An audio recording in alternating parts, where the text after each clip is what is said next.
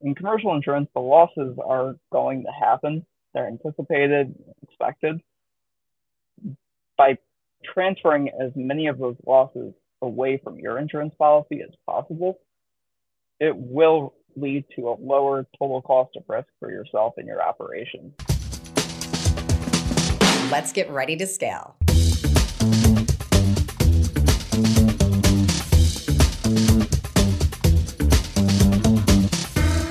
Hey guys, thanks for joining us for yet another episode of Ready to Scale. I'm your host, Jeanette Robinson, Director of Investor Relations at Blue Lake Capital. Joining me today is Calvin Roberts. Calvin is the principal at Falcon Insurance Agency of Michigan, which specializes on risk management, loss control, claims advocacy, real estate due diligence, and contract negotiations. He previously served as a commercial risk advisor at Shields Insurance Agency, and prior to that, he was a sales manager for Allstate. He has a BA in sound engineering, and he is coming to us today from Ann Arbor, Michigan. So, Calvin, welcome to the show. Thank you very much for having me. It's my pleasure to speak with you.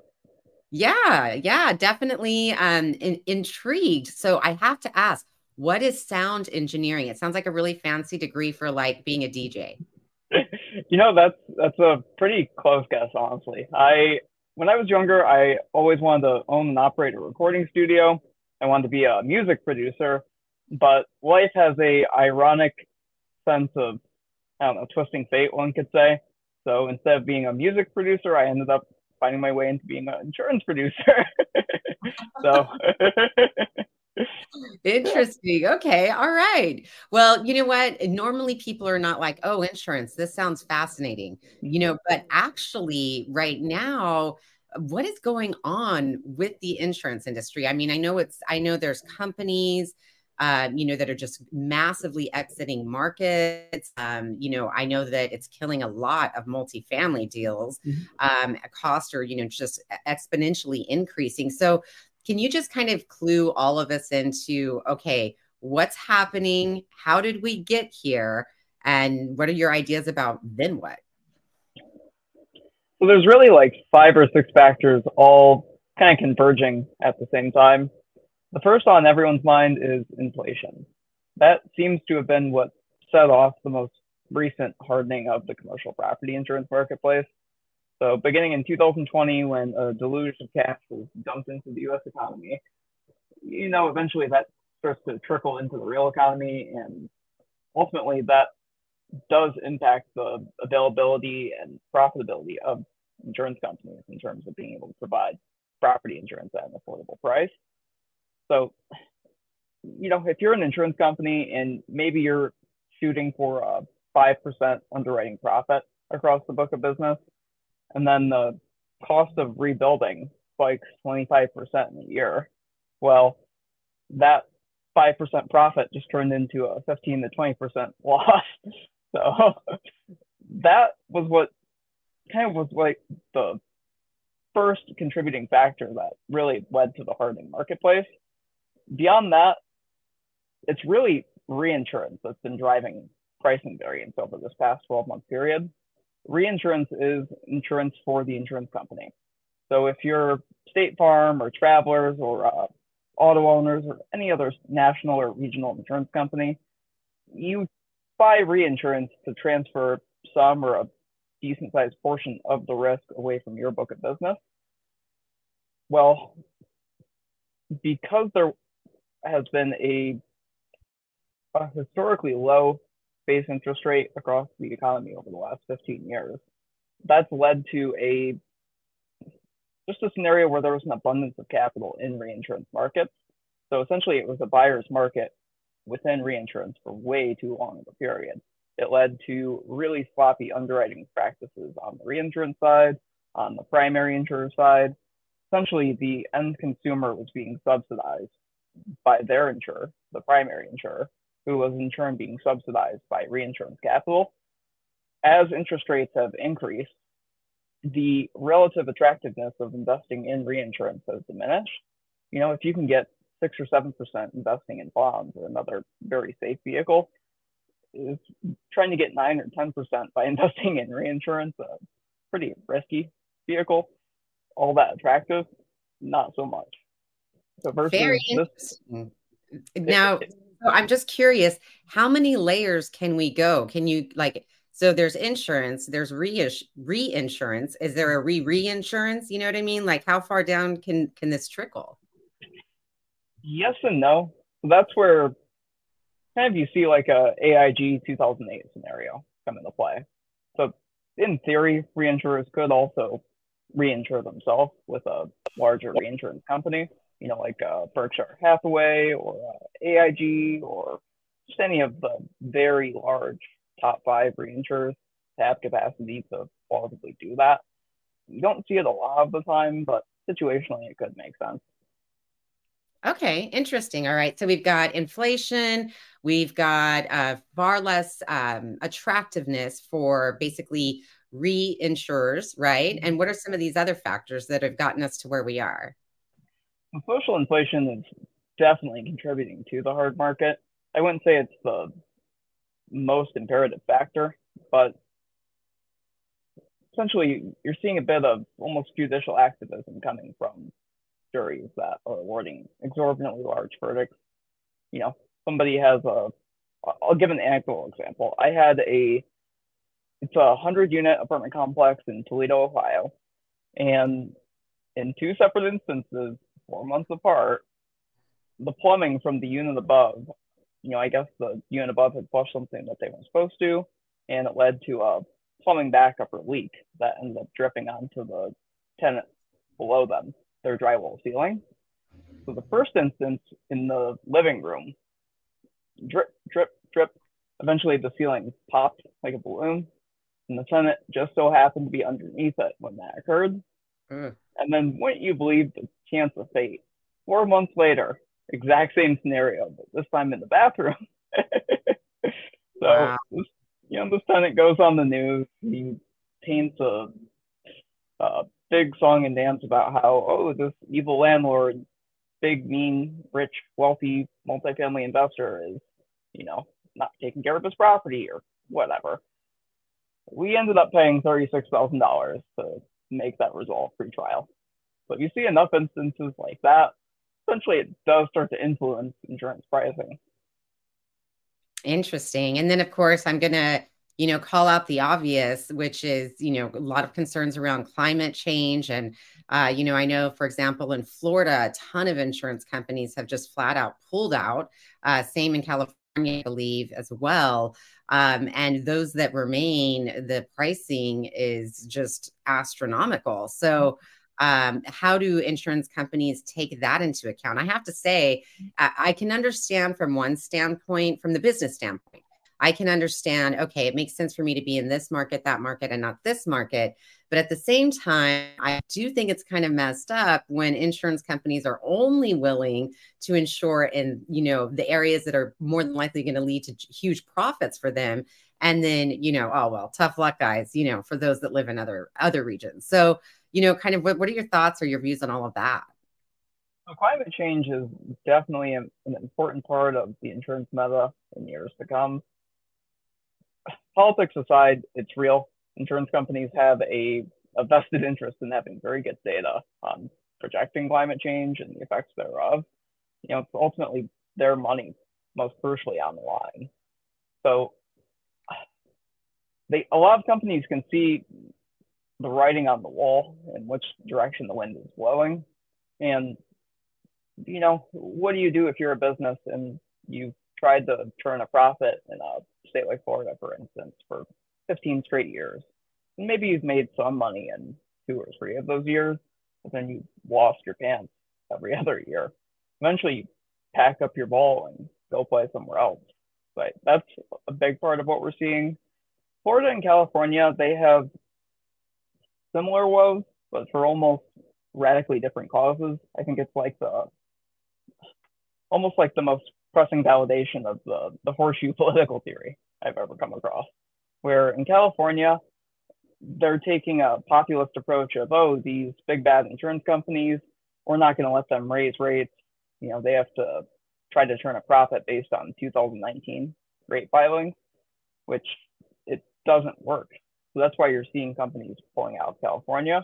Whereas Florida, they took a different spin on that same kind of populist take of we want to make it so that our legal structure is very friendly to the end consumer. So we're going to make it very, I'm not going to say easy, but friendly or hospitable to bringing suit against insurance companies that we, the consumer, believe have wronged us in some capacity.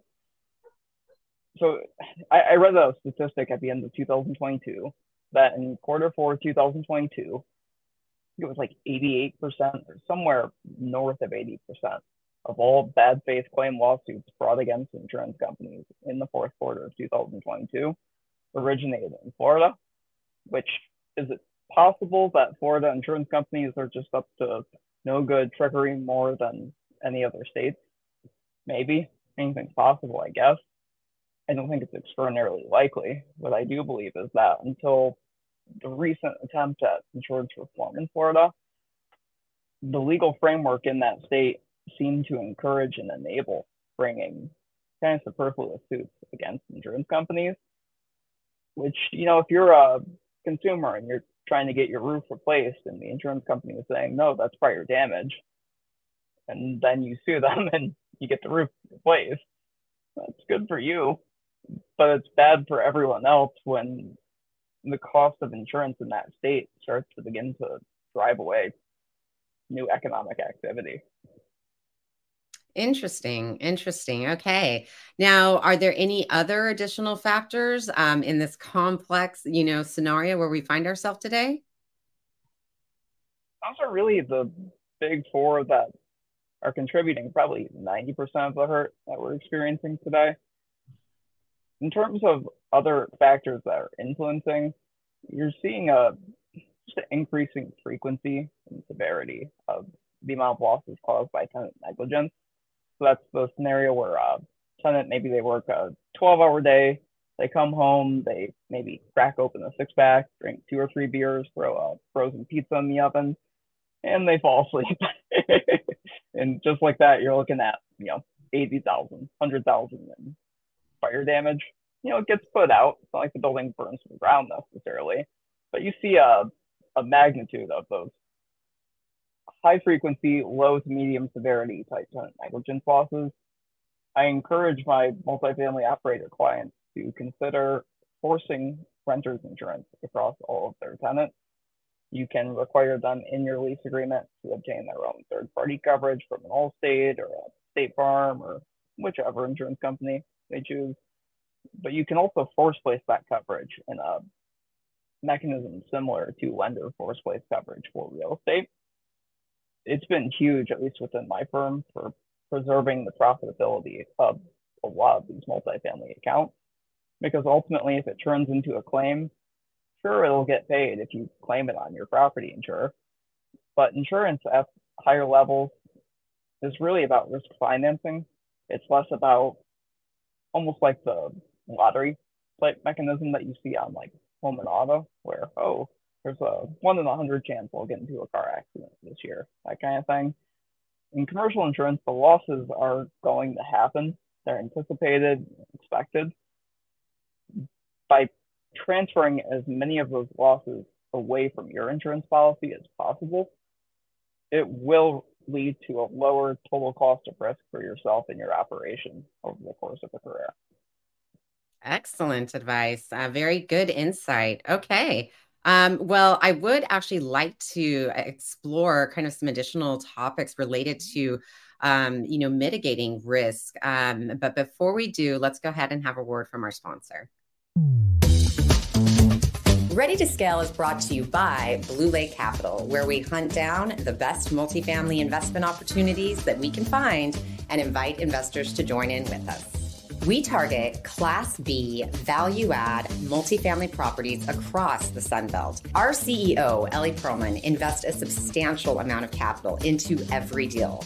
This means our interests are aligned with yours. If you're an accredited investor looking to expand your portfolio and diversify sponsors, be sure to visit us at bluelake-capital.com. Blue Lake Capital. Be bold, be extraordinary, and keep moving forward. All right. So, Calvin, that was already some really good, helpful information for multifamily owner and operators. But I'm curious, what are some other risks that you caution people against that they seem to overlook? There are a few that immediately come to mind. The first is contractual risk transfer. I highly recommend implementing that within your operations to the fullest extent possible. I'll give a good example.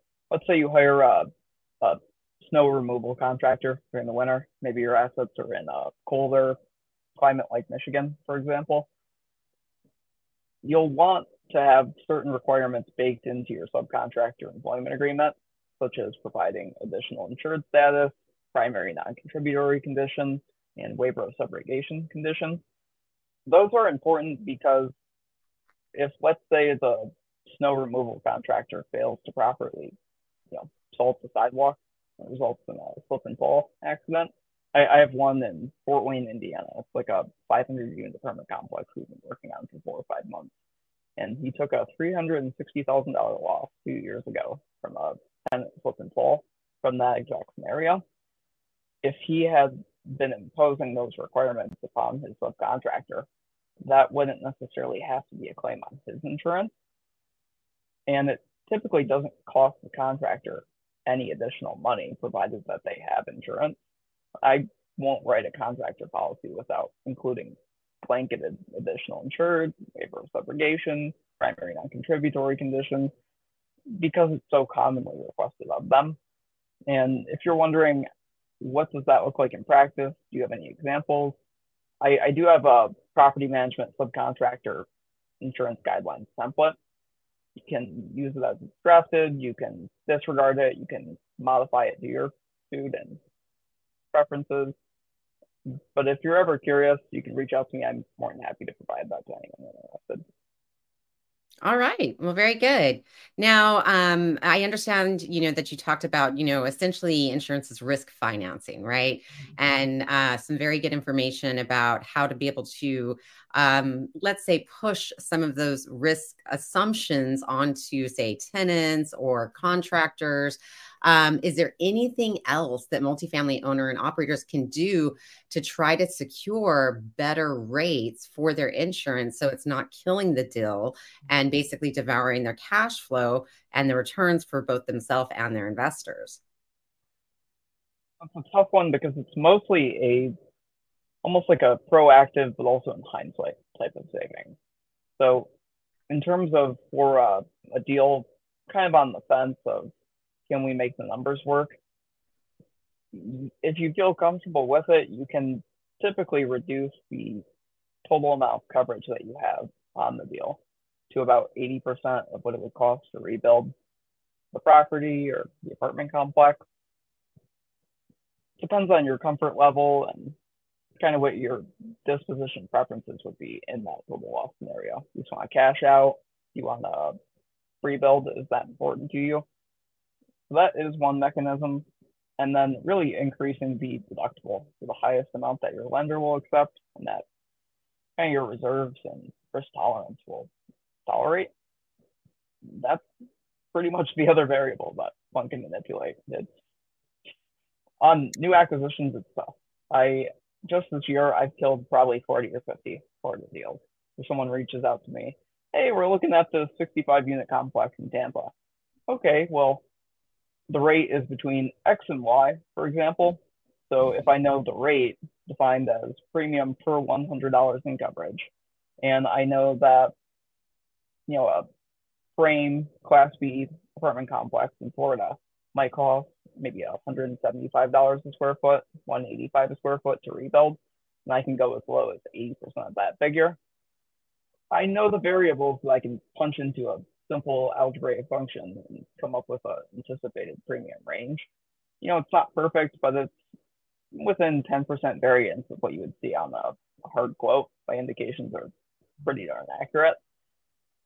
So it's tough right now. I mean, I think sellers are just not yet in a scenario where they need to sell. I think we'll see a lot more opportunity over the next year or two. But this past year has been weird. Yes, it has been weird. We keep calling it an interesting time in real estate, and that's really the best word for it because it is just interesting.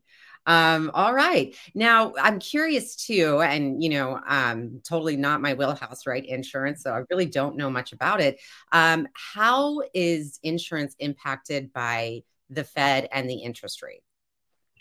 That's where it ties back into that reinsurance question, where this time or today versus 2 years ago, there has been a diminished availability of capital within reinsurance markets to the tune of about $225 billion.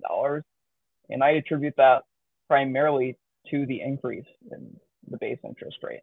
If you can get 6 or 7% from bonds, not many people feel sufficiently motivated to invest in reinsurance to get maybe 9 or 10% or risk losing it all.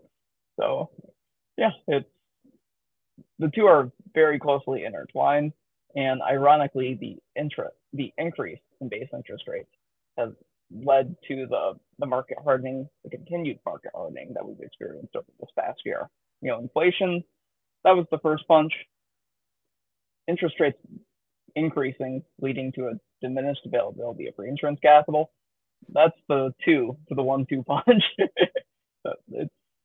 Insurance companies are, and really the industry as a whole, are fighting for their life right now. I mean, it's genuinely concerning to me. Not so Yeah. much in the sense of what will happen to me.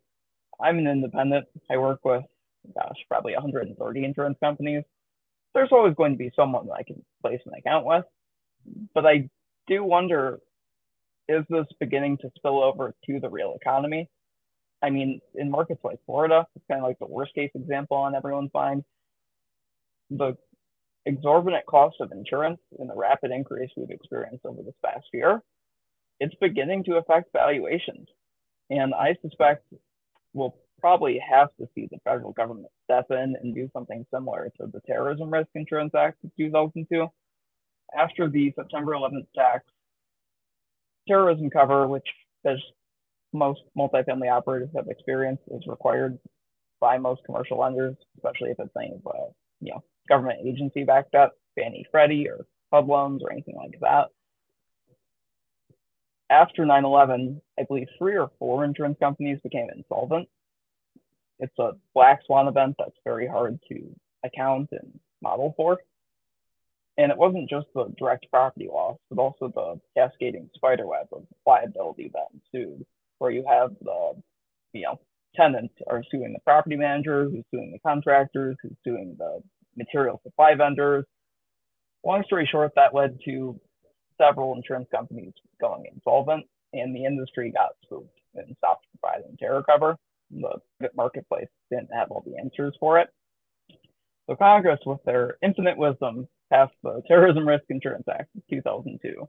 And essentially what that means is the US federal government agrees to pick up 85% of the tab for a terrorism law, a covered terrorism law. And they do so by acting as essentially a reinsurance facility. So the private industry distributes cover to the primary consumer, then is reinsured by the US federal government, who indemnifies them to the tune of 85%. So Wow, that is I very interesting. I definitely did not know about any of that. Wow, very interesting. So in your opinion, and it does sound, concerning, are we almost essentially maybe at the precipice of an insurance bubble? I think it's getting to the point, and we might be there next year, where the bottom starts to fall out. I don't know what that might look like, but it is concerning to me. And that's where I think the US federal government would have to step in and do something very similar to the Terrorism Risk Insurance Act, but for property reinsurance. Because if you're the US federal government, what's ultimately a lower cost of doing business for you if you just want to keep the tax dollars flowing, pumping 50 or $75 billion a year into reinsuring property, or trying to dig the economy out of a recession or worse. Tough call. So I think you'll see the US federal government come in and reinsure property cover. realistically within a couple of years. I've suspected as much since it was the California wildfires in 2017 that made me start wondering about that. We're trending in that direction, and I wonder which way things are going to develop over the next year or two. Wow. Well, Calvin, very interesting. A lot to think on there and a lot of aspects that I hadn't even taken into consideration. So I really appreciate you, being thorough and helping us to really understand the entire situation and, potentially, what the future looks like a little bit. So I'm gonna hope, that things will improve and, and keep an eye on it. Definitely something I'll be monitoring moving forward. You just made it, insurance a lot more interesting to me than it was before. I am one of those few nerds who finds this stuff genuinely fascinating. So I liken it to, if you have a worrying mind, someone who is constantly thinking, what are the bad things that can happen and what can I do to reduce my exposure to them? Insurance is pretty attractive for that. So anyone who suffers from anxiety should get into insurance. Pretty Awesome. much. All right. Well, I have 5 questions that I ask every guest at the end of our episodes. And so I call them the lightning round questions. And they're just fun. Are you ready? Let's do it. All right. So, Calvin, what is your favorite hobby aside of thinking about all the bad things that can happen and, trying to prevent that? I love live music. Pretty big into skateboarding. Those are kind of the two big things for me. I like to travel. Nice. Nice. Okay. All right. And what is one thing that people don't know about you that's kind of interesting? Ooh, it's a tough one. I would still very much love to own a recording studio at some point. I very much plan to dip my toes into the music realm in the form of joint ventures in the next 10, 15 years. Hey, you got time. You got time. All right. Now, what about as far as reading? So if somebody actually does want to understand, all of this better, what book would you recommend that they could read that would be really insightful for them to start understanding all the different mechanisms at play? It's a tough one. As far as insurance reading goes, because most of these factors impacting the market currently are fairly new. I don't want to call them transitory, but just not historically relevant to the same extent. Businessinsurance.com, they always put out phenomenal industry publications. There's an industry lobby group called Triple I, like III. They put out a number of phenomenal deep dive articles each year. Those are great for reading into and kind of making sense of, hey, why am I getting a 45% renewal premium increase? What's going on? All right, very good. I'll have to check it out myself since I'm going to start tracking on this more closely. All right. Now, one of the things we also talk about on the show is, all of this is not just about money. Money serves a purpose for greater things, right? And one of the things that we try to encourage is for people to really build an extraordinary life and live an extraordinary life. So what would be your advice for someone that is trying to build an extraordinary life? Keep things interesting. Do things differently. Hey, that is an interesting answer. I've never heard anyone suggest that, but I like it. I do like it. I think it is important. All right. And then last but not least, if you want to get in touch with you, Calvin, where can they find you? Email is phenomenal. Facebook, LinkedIn, carrier pigeon, smoke signal. If you want to reach out to me, I'm obsessively available. So please don't. Please. All right. Do you want to share with the listeners your website or email address so that they can find you? Absolutely. Calvin, like Calvin Klein, CALV Victor, Nancy, at Falcon, like the bird, INS, like insurance, agency.com. And I'm also available on LinkedIn, Calvin Roberts, Facebook, Smoke Signal, Morse Code, Telegram. All right. Well, Calvin, thank you very much. Very interesting, very insightful, and I really enjoyed it. And I hope that The listeners did too. For those of you that tuned in, I hope you also found this to be really insightful and interesting. Please don't forget to like, rate, and review the show. Let us know more of what you'd like to hear. And in the meantime, be bold, be strong, and keep moving forward.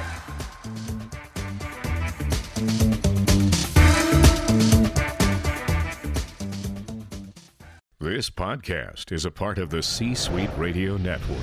For more top business podcasts, visit c-suiteradio.com.